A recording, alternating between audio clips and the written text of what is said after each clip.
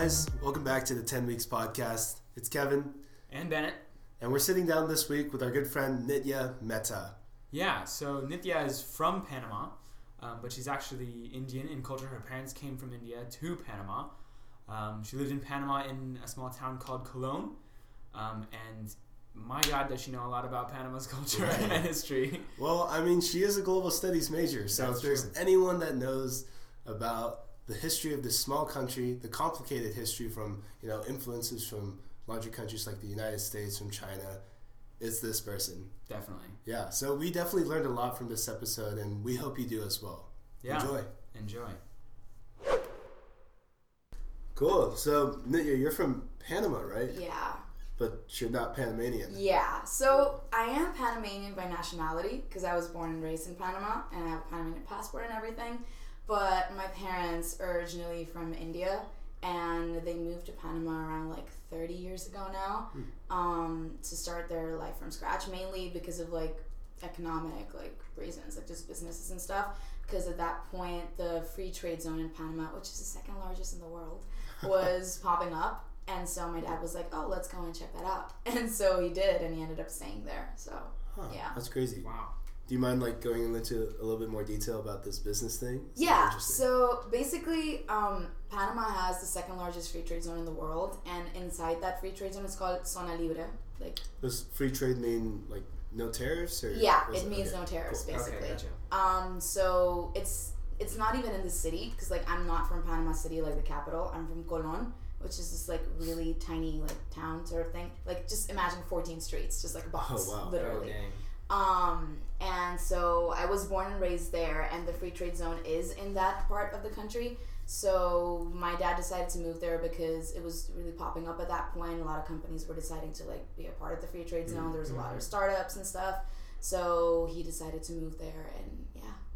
Interesting. I didn't Did know he that. did he do any research? Did visit there before actually Thing moving? is, That's a big decision. Apparently, when he was in India, there were a few friends of his, not direct friends, like friends of friends of friends, Right. who were moving to Panama at that point. All Okay. Indian people. Okay. And they sort of you know how it works with migration and stuff, that you hear back from the people who are already there from your country, They and write, they tell they you write home. They're like, it's exactly. awesome. They're just like, oh yeah, so this is good, this is going well, and maybe more people should come and try it out. So he basically heard from friends of friends that it was okay, it's a good place to go to right now, and he decided to move. Yeah, he used to work in hotel management before all of that, and then he decided to start up his own business, and yeah, he works in garments back home. Cool. So you said it was the second largest free trade zone. Yes, the first What one was was in the Hong first? Kong. Oh, okay. Yeah. I see. Interesting. And see, I got enough fun facts about my country so that I can just throw them around that, and just be oh, people are shook, okay. Casually toss it in conversation. Yeah, the part where I'm from is also where one of the canal locks are. So the Panama Canal, which is what everyone recognizes Panama for, which is a little insulting, but it's fine. Basically, there's different locks of the canal, and one of the biggest locks is in Colón, where I'm from. So basically, a big part of the country's revenue comes from Colón itself because the free trade zone is there, and also the canal locks are there. So even though it's a smaller city, it's the second most important after the capital. So it's not even though it's really tiny, it's not that low key, so to say. Yeah. And the locks are cool too. Being engineers, have you seen the way that they rise the water level and move the boats? crazy. Yeah, I've literally, whenever someone, I think this past summer, 2 people from UCLA came to visit me. And in Panama, and I was just oh, I gotta show them around. I gotta show them the canal. Everyone wants to see the canal, and so I took them, and they show you how the gates open and the waters rise, the waters go down, blah blah blah. It's really cool. It's cool stuff. Yeah, That's cool. How you guys long? should come visit. Yeah, I'd be down, Jen. How long is this country? I know it's really narrow. It's right in between North America. Yeah. So the thing is, Panama is basically the bridge between the north and the south. That's what we like to call ourselves. And we also hair flip. And for that reason, we also have a lot of flight connections. We have our own recently, well, not that recently, around 5, maybe 7 years ago, Panamanian airline company started just working in the airport, and there's a lot of like connections from like, oh, if you want to go to Brazil or Chile or Peru or anywhere in like South America from the north, there's a lot of like hop connections from Panama. So we're like the hub of the Americas. That's our thing. Oh, yeah. So even that's though that's our tagline. Even though you would think that it's like this, like it's like going down, actually Panama is kind of horizontal on the map. So even though you would assume that it's like this and it's vertical and it goes down, it's really this way. So because it's this way, it's not that thick. So right where the canal is, it's not that big of a chunky thing to cover. So because we're horizontal, we have sort of like that advantage to like be able to have like the canal right there. So yeah, you would think that it's like this, but it's really not. It's like a flat S sort of. Flat S. Okay. Yeah. Cool. Interesting. Yeah. I thought about that. And is there a division between like North and South Panama? Like north of the canal and south of the canal? Is that a thing? I mean, it's not really a thing. Thing is, one of the locks are where I am, which is sort of the north, which is like closer to the Atlantic, right? So it's like the Caribbean side, you could say. Okay. And then the other side of the locks are in the city, which is like in the south, but really like just down right there. There's no such separation, so to say. It's not a thing, but yeah, it's really cool. It's not even like NorCal and like SoCal like that. No, not at all. Thing is, like, because it's like horizontal, there's not really a up and down. There's more like a up and down on this side, like on the vertical sides, right? Because we're bordering Costa Rica on one side and Colombia on the other side. Right. So we're kind of like, it's that division, like not really up and down, but really like right and left, so to say. I asked because there's a lot of like cities that have rivers running through them. Yeah. And they often say like, oh, like, are you on this side of the river or that side of the river? Yeah, not really. We don't really have that. Yeah, we got a lot of rivers flowing, but really don't have like that division sort of thing. But Colón is known to be like sort of like the I don't want to say gangster, but like sort of like the hood in comparison to like the rest of the country. Okay. Which is really interesting because you wouldn't really imagine someone from a place considered the hood to be coming to UCLA. Like that's just like. Also, there's 14 streets, so like. Yeah, literally, like it's really tiny. And it's First Street and then 14th Street and then there's nothing else. It's all a box. Like you can get anywhere you want, like super easily. Like all the streets are connected to each other, but it's super unsafe. Because it's like considered like the hood and stuff. It's not unsafe because it's considered the hood. It's unsafe. That's why it's considered the hood. Okay. Let me like rephrase that. Okay. Basically, a lot of like the locals sort of have like they resent the international people and the migrants who've come in.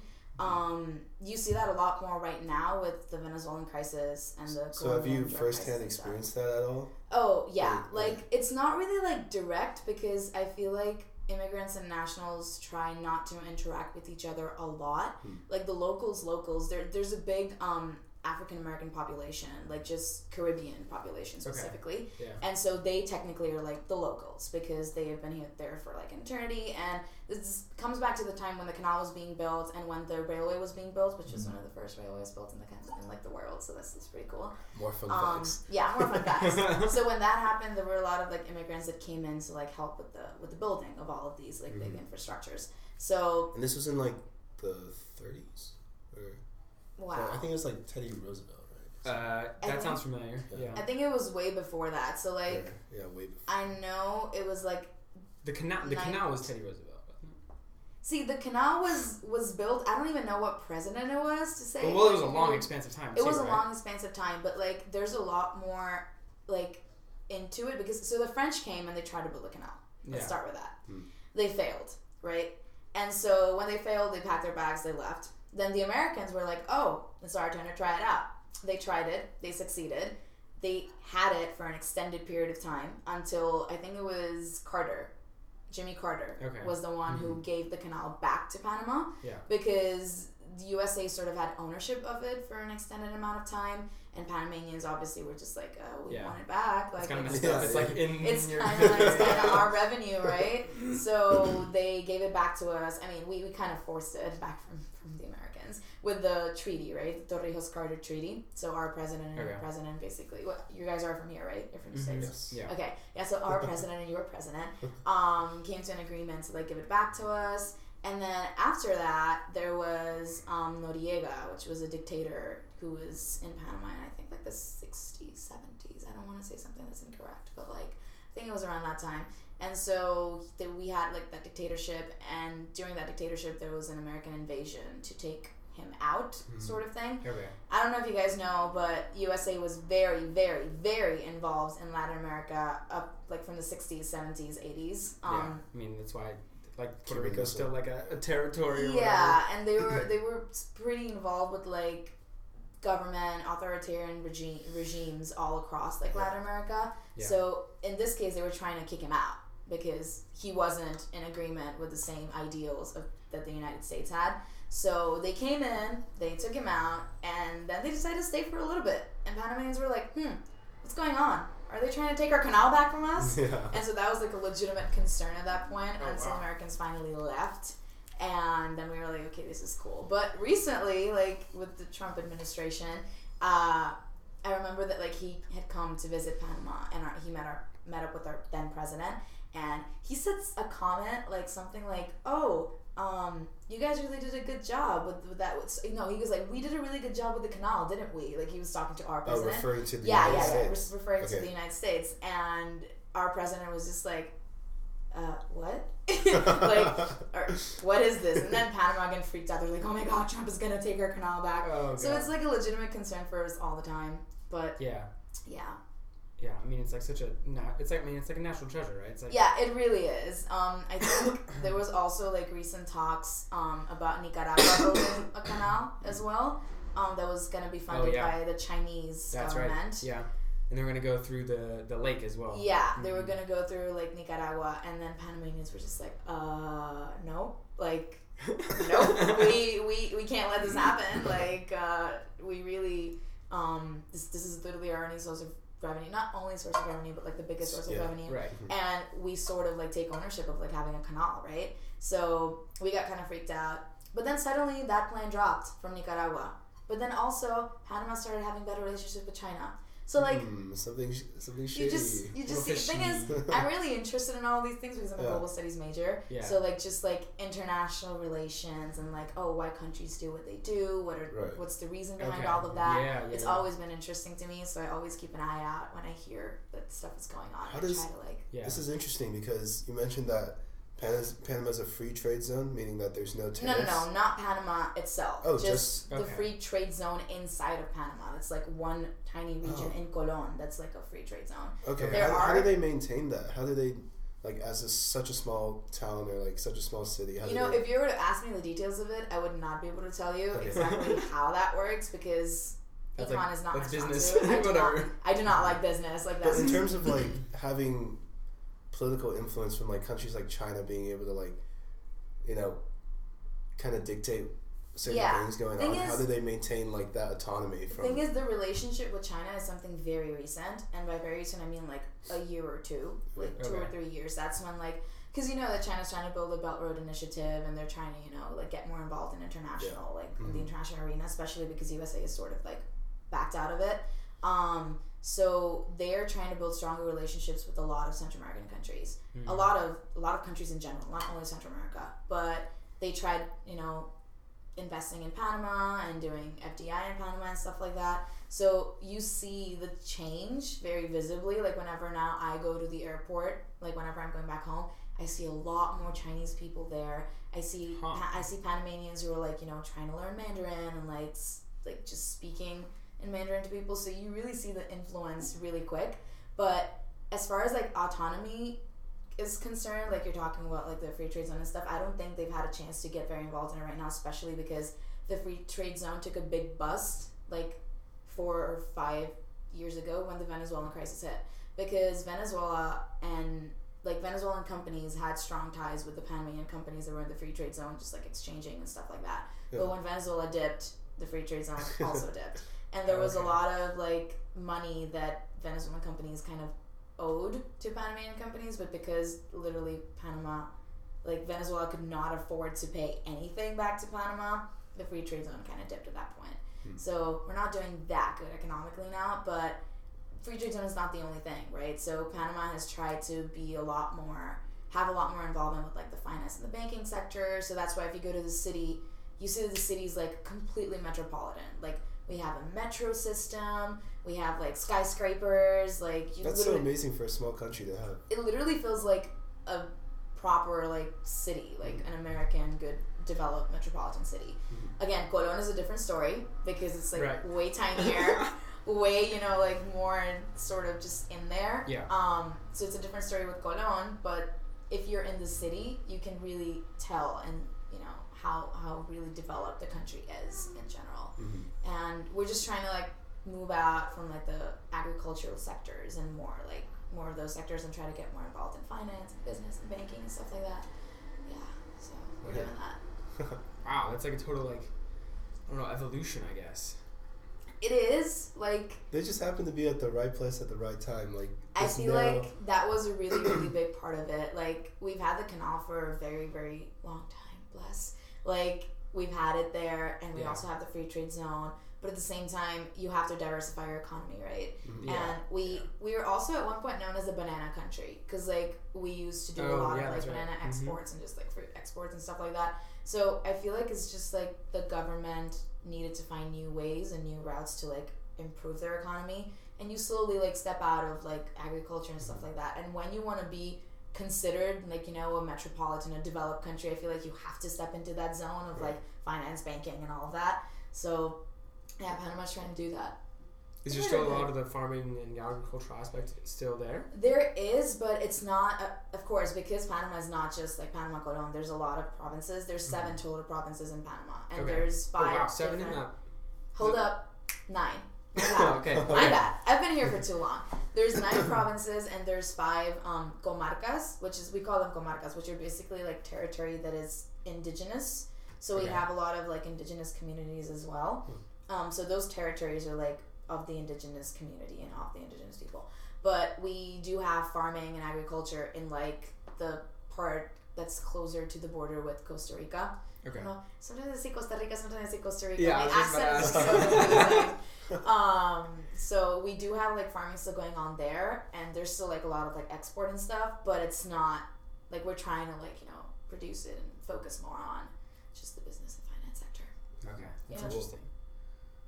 Yeah, I mean, I guess I'm just gonna sort of switch tact here, but so I know like Panama's sort of right in the middle of like all like the Latin American countries sort of thing, and there is a lot of differences between each country. Yeah. So I was wondering like what's the main difference between like Panamanian culture versus some of the other ones? Okay. I mean there's like obviously a lot of similarities, right? Yeah. I'm sure there's a lot of like bleed over in terms of these Latin American cultures. Yeah.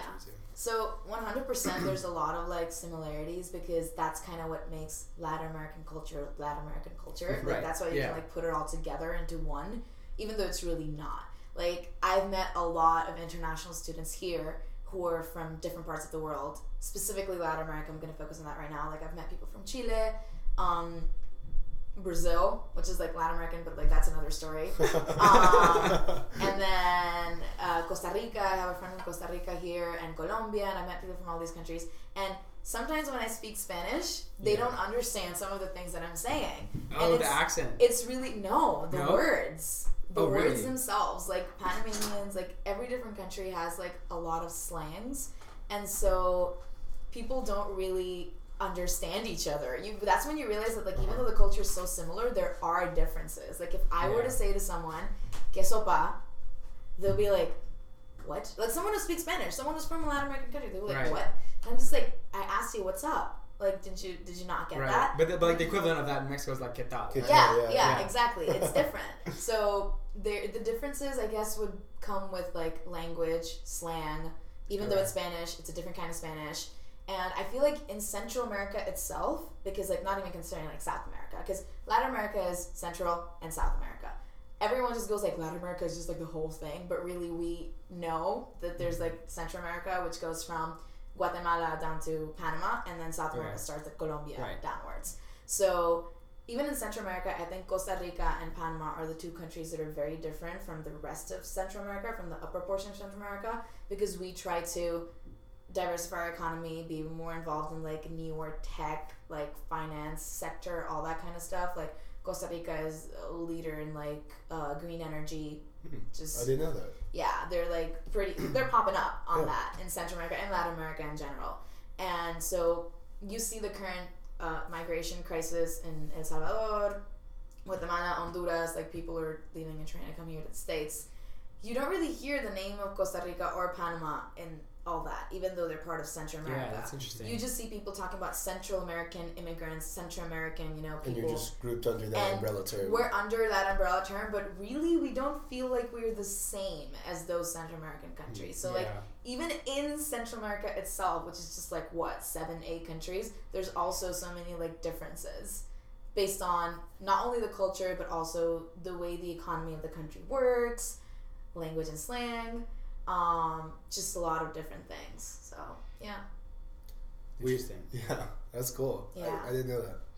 So we've asked this question to a lot of our previous guests. Mm-hmm. What's the biggest culture shock you've realized coming to the United States?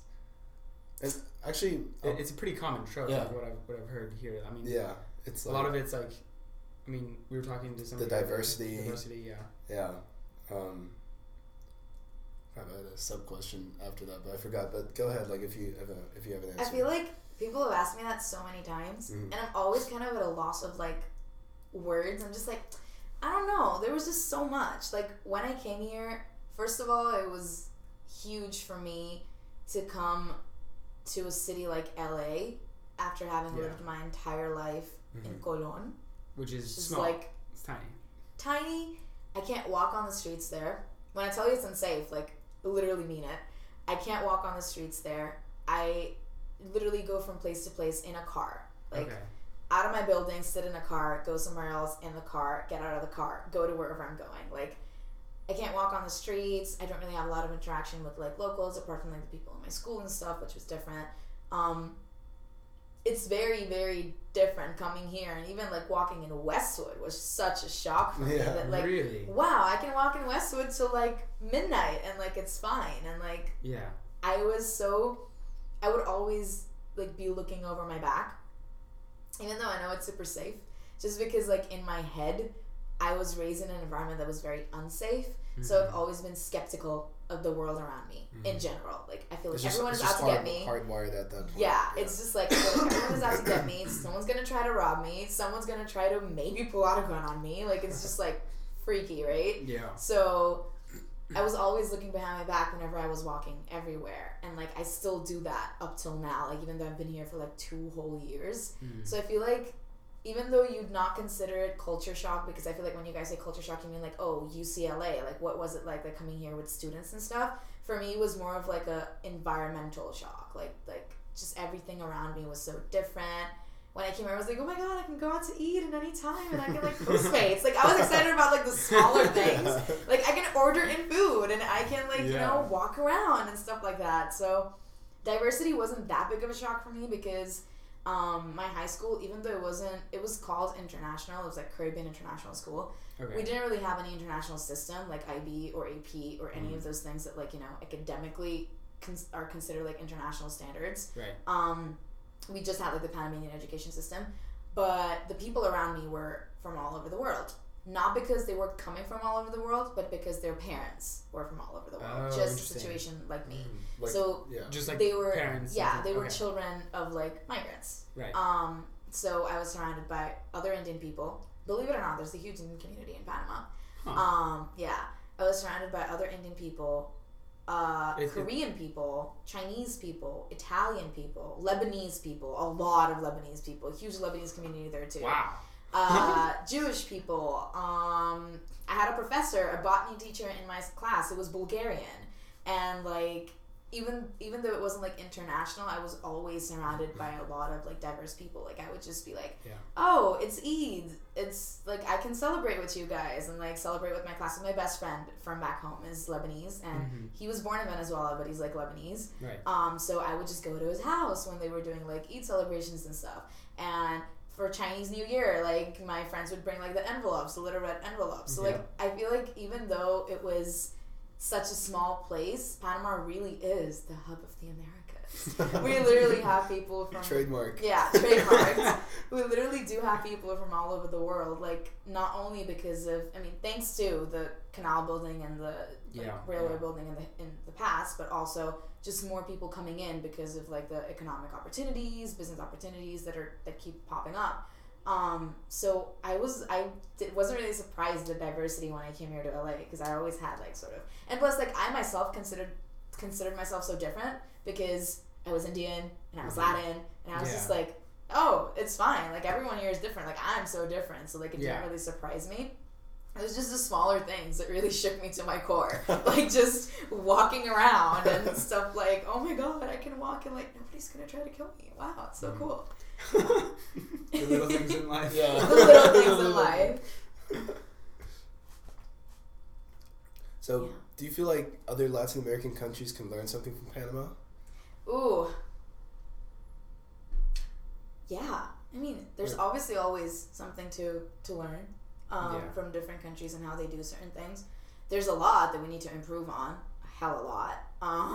And like, I know that, but at the same time, I think like 3 or 4 years ago, Panama was voted like happiest country in the world. Like, no way. Yeah, above like Denmark and Sweden. What? We had the happiest Hang on. people. We had the happiest people. And I feel like even though that's in general very Latin American, it's very family oriented. Sort of, it's very family oriented. Yeah. It's a very Latin American like vibe, just to be happy, not think about tomorrow. Like locals, like Panamanians, like the locals back home, they really don't care about tomorrow. Like they live for the present. You see like every 15th and every 30th of a month, which is when like the people get paid. That day, the streets are so crowded. Everyone comes out of their house, sits like on the corner of the sidewalk with like their chairs and everything, and all the families are drinking and like just having a good time, eating together, just like dancing around on the streets with like loud music for that day.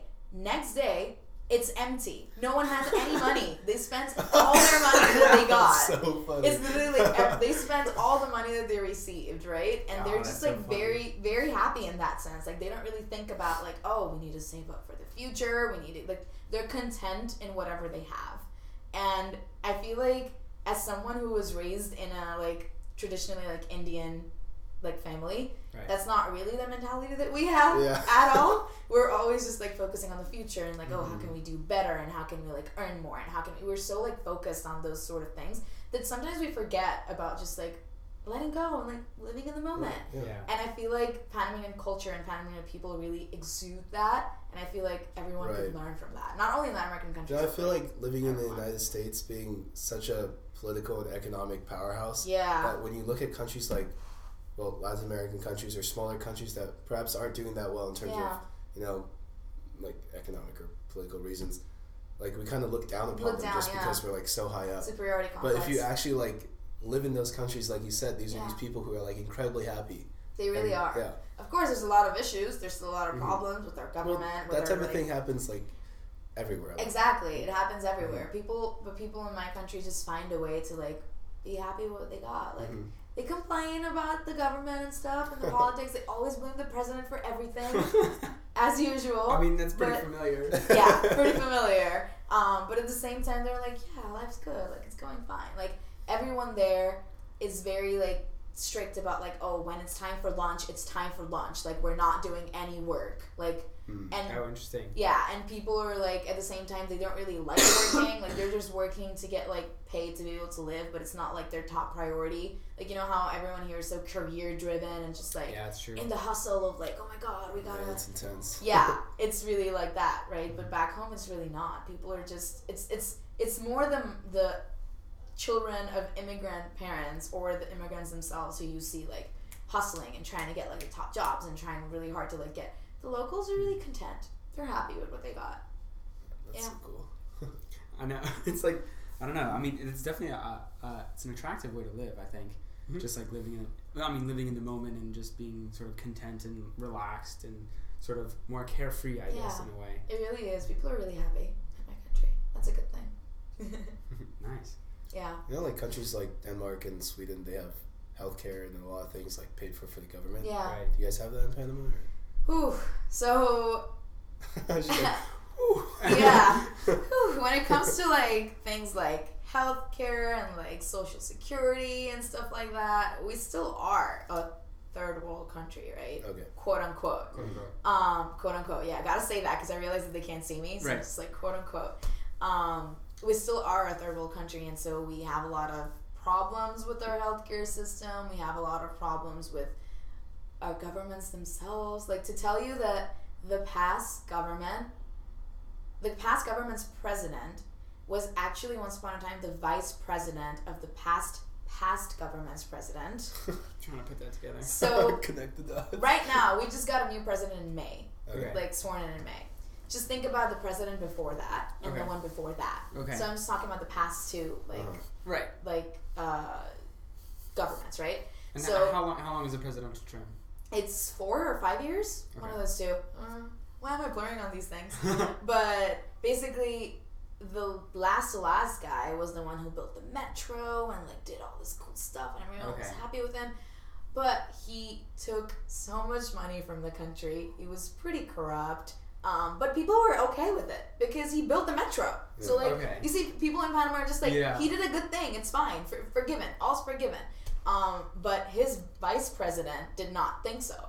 So his vice president decided to not be his vice president anymore. In the middle of like the term. Oh, dang. Then he decided to run for president the next year, and he won. He became president the next year, and in that next year, instead of focusing on like improving the country, getting it out of the debt that the other guy left it in, instead of doing all that, he was like, you know what? I'm just gonna try to find a way to catch this guy, catch the other guy, and they put like just. To catch him for what? For like corruption? For corruption, yeah. Okay. There's a lot of corruption scandals. But ours are not really that well known, right? Because Brazil has a lot more, and other Latin American countries have a lot more. So we're just like low-key in that sense. But I'm pretty sure you guys heard about the Panama Papers, right? I don't think so. Oh my god! That's a very surprising thing for me. Because everyone either knows Panama for the canal or for the Panama Papers. Anyway, I'll come back to that in a bit. Okay. But this president decided to be like, you know what, I'm gonna, like, my old buddy was doing so much, like, terrible stuff, I'm gonna try to find a way to, like, catch him. And he did, and the other dude ran off to Florida to be able to, like... Florida. Miami. It was Miami. He was living in, like, a beach house, just, like, chilling in his... Because no one could, like, catch him there, right? Mm-hmm. And then I think that president, like, the president that was trying to catch him spoke to the USA or something to, like, bring him back. That dude was in jail for a bit, and he did, like, a lot of corrupt stuff, and, like, they caught him. So people didn't like the other, like, that president, the one who was trying to get the other one, because dude, he built the metro, why are you trying to catch him? It's fine. And second, he was like, you're not helping our country, like, why are you focusing so much on that instead of, like, fixing the current problems? Yeah. And they were just like, oh, you don't do anything. His nickname was Tortugon, which means turtle. Because he was slow. Yeah, yikes. But... So basically, like, that's just a rundown of, like, how messed up our government situation really is and has been. Oh, wow. But a lot of other Latin American countries have it worse, so you don't really hear about our issues quite as much. Panama Papers. Yeah. So it's not... I always, like, defend my country's government when it comes to the Panama Papers because I don't think it was... Like, it didn't really have any government involvement in it. Like, it wasn't, like, the fault of the government, but it had to do with this law firm in Panama called Mossack Fonseca, which basically was laundering money for, like, a lot of big people all over the world. Like, not only... Like, I think Messi was caught in that, and a few, like, other, like, just, like, actors and, like, Hollywood people and even politicians were caught in, like, money laundering in Panama. Panama has a bad reputation of being considered a tax haven. Okay. But people don't understand that when it comes to being a tax haven, it's not that it's illegal. It's just that the country's regulations are not strong or, like, strict enough against that. That's what makes it a tax haven, not because it's illegal or anything. So when the Panama Papers came out, everyone, like, looked down on Panama. And when was this? I want to say I was probably in 11th grade or 12th grade when this happened. So, like... Okay. Yeah, like... Pretty recent. Pretty recent, yeah. So when this happened, everyone was like, oh my god, Panama, like, stricter regulations placed on you, sanctions, but, well, not, there weren't sanctions, but, like, just, like, you're really bad, you're sucking in the tax haven area, so, like, fix your issues, whatever.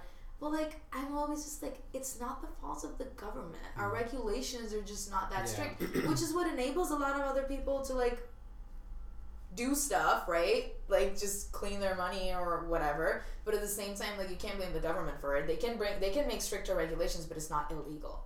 So everyone thought that the government was corrupt and everything, but it was just that company. It was just the law firm who was doing the entire thing. So yeah, people look down on us for that. I kind of don't like that. It makes me sad, but it's fine.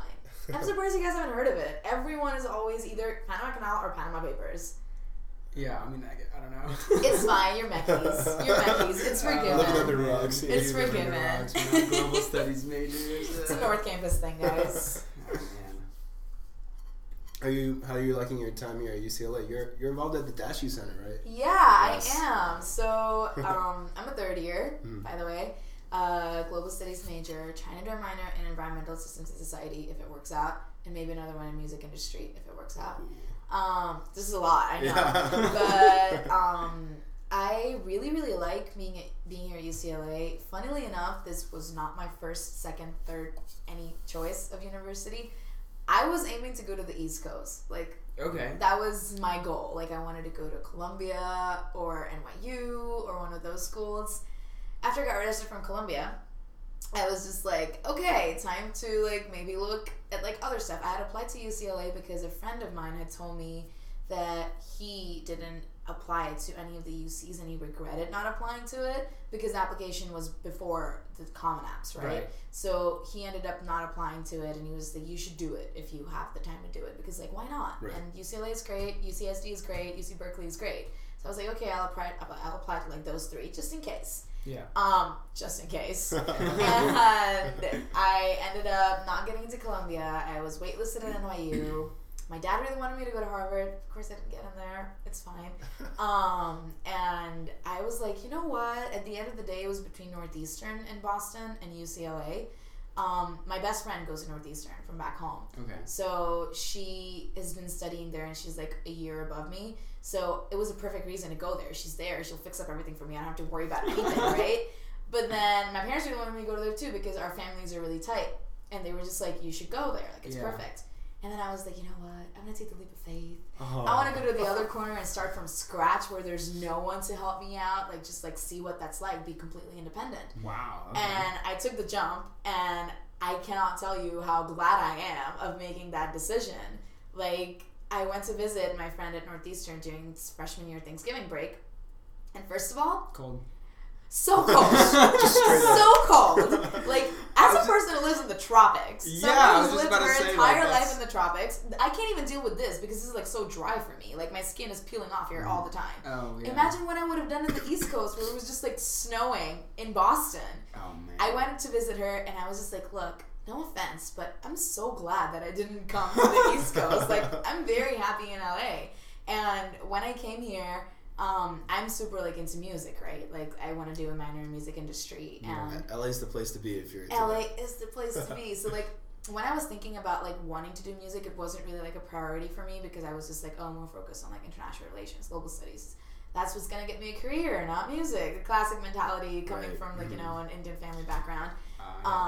Yeah, and so I was just like, yeah, I'm just gonna do my global studies major. Then I came here, started going to a lot of like different events, started going to like, I don't know if you guys know about 1IOTA, like... No. What are you guys doing? We're stuck in South Campus. Maybe because I'm international, like I was like, I need to make the best of LA, not only UCLA, so I really focused on like trying to do everything in the city. Oh, so 1IOTA is basically this website that gives out like free tickets to like James Corden, concerts and movie premieres and stuff like that. And when I found out about it my freshman year, I signed up for like everything. Wait, sorry. You said James Corden, like the talk show? Yeah, yeah. Cool. You get to go on like the show and stuff, and like be an audience member or whatever. I went to Conan O'Brien's show. Oh, okay. That was not from 1IOTA, but like a lot of people go to that too. 1IOTA does like Jimmy Kimmel, The Voice, James Corden. Wow. Yeah. So when I found out about that, I'm like, oh, I'm gonna sign up and go to these things. Started off going to these things. And because I'm so into, like, you know, just, like, the industry and, like, music and, like, Hollywood and stuff like that, somehow it just all fell into place. Like, me being here, I loved it. Like, I was going to all these things, seeing all these famous people, going to concerts every other, like, week, and I love going to concerts. Back home, no one comes to Panama. No artist comes to Panama. Yeah. But here in LA, you could go to every smallest of the small, biggest of the big. Mm-hmm. Everyone is here. And... it was so cool for me to just go and experience these things, and I was so, like, happy.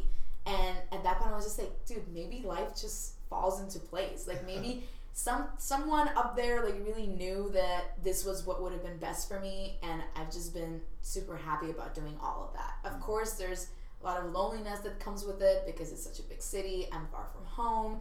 Really hard settling in during my freshman year. Even sophomore year, I was struggling with like, you know, just not getting into UCLA or anything, like being a part of the UCLA community, but just like internally, like mental health wise, was not doing perfectly fine because it's really hard. Like, it's such a big university. It's hard to meet people, even though people say it's supposed to be easier because there's so many people. That doesn't really work like that. And, you know, building a social life and everything is really hard. But then there's all these other, like, bursts of things that keep happening, like, every month that just, you know, make up for it. Yeah. And I'm just really glad to be here. Like, it's always a struggle, but it's great. It's been great so far. Yeah, seems like you found your home here in LA. I really did, and I think a lot of it had to do with Dashu and acapella. So those are like the extracurriculars that I do. Yeah. I became an ambassador for Panama during sophomore year, my like first quarter sophomore year, and I'm still doing that. Basically, Dashu is the International Student Center. It's the hub. I've been saying hub a lot. This is kind of funny. But so basically we work with international students, and the International Ambassador Program specifically is like students representing their countries. Right. And at the same time we have like bi-weekly meetings where we talk about different issues that would help international students, whether it's health, finance, just like higher visibility on campus, advocacy, all of that stuff. We basically discuss all of that and like try to come up with solutions to help international students the most that we can. And because we're international students, we know what those are, and we're able to like, you know, combat them pretty well, or at least like identify them, because combating comes, you know, with the higher administration, not just us. But you know, just being aware of like what international students need, what can we do for them, how can we make them feel more at home. And with the ambassador program, I really found my people. Like, I love them so much. That's awesome. All of them are so amazing. And because we're all from all over the world, we understand the struggle of coming here, starting from scratch. You know, it's hard. It's really hard. Yeah. But everyone seems to like get it. Even though we're from all over the world and the cultures are different and stuff, that's when you realize that like there's something that connects us all, not only them, but like even everyone at UCLA, there must be one thing that connects everyone, and you just build on that. And we build such strong relations, all of us. We just go out for food. Like, we did this thing last year where like one person would choose a restaurant that was related to like their region or their country or their area, and we would all go there. And they know the best places to eat too. Yeah, they really do. And the person would order for everyone because they're the ones who know, right? That's and so cool. Then we would just go and we're like, okay, let's eat this, whatever it is, and we would all just sit, go to restaurants, and like have a good time, talk about life, talk about just like UCLA or anything. Food is the best way to food is the best way, really. I love it. And then I joined acapella sophomore year as well, because my freshman year I didn't do any extracurriculars because I wanted to focus on the academics. Okay. Because coming from outside, I was just like freaked out about how much harder it's gonna be here. Yeah. Was it? And it really was. Okay. My high school was like terrible. Like academically, like coming here was such a hit, and so I was just like, I'm just gonna focus on like getting my grades straight, and then once I know how to deal with that second year, I can do whatever I want. I can start getting into extracurriculars. And then I got into the acapella club. Amazing. I'm in Pitch Please. That's my acapella group. Let's go. We released an album this summer and a music video up on YouTube. Yeah, I'm just like putting it out here, just advertising. Just plug it. Promo. Oh, go for it. And I just feel like those people are also like, they understand my musical like mentality, and like I can connect with them on that level. So really, I feel like there's something for everyone here. Like you'll find what you want to find, and really loved it. Found my family with those two clubs and organizations. Yeah.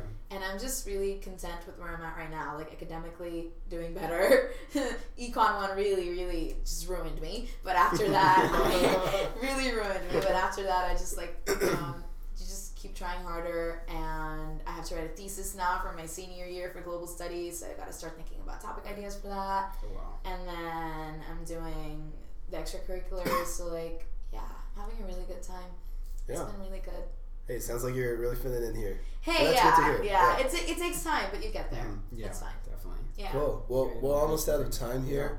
But just on closing remarks, I'd like to thank you for coming out. Thank you guys so much for having me. Yeah. Of course, yeah. Thank you. This was amazing. I learned a lot about this tiny country that probably a lot of people, didn't really know a lot about. Yeah, it's really small. Not me. What? I didn't know much about it at all. I'm sure you could tell, yeah. Hey, it's fine. But, that's what this is all about, right? Yeah, exactly. You guys probably get to learn so much about everyone who comes here. Like, I didn't even know about this podcast, but when I heard that it's a thing, I was so surprised, pleasantly surprised at the fact that there's 2 students at UCLA who are so interested in doing an international student sort of spotlight thing, and I really love that you guys are putting yourself out there and wanting to learn about so many other cultures and people. Thank you. It's really good. Well, with that being said, is there anything else you'd like to plug, maybe your Instagram, your acapella album? Oh yeah. Okay, so acapella album out on Spotify. Just look for Pitch Please on Spotify. You'll find our album there. Music video up on YouTube. It's our ICCA setlist, which is the International Championship of Collegiate Acapella, which is what Pitch Perfect is in real life. Okay. We do it. Yeah. So our music video is on there. My Instagram handle is NITYAM13. So Nitya M13. First name, first letter of the last name, 13. Just follow me on there. If you have any questions, if any international students are listening to this and you want to know more about anything, really, if you want to know more about the International Student Ambassador Program, if you need any help, just hit me up and we'll try to help you guys out. Cool. Awesome. Yeah. It's been a pleasure. Thank you so much.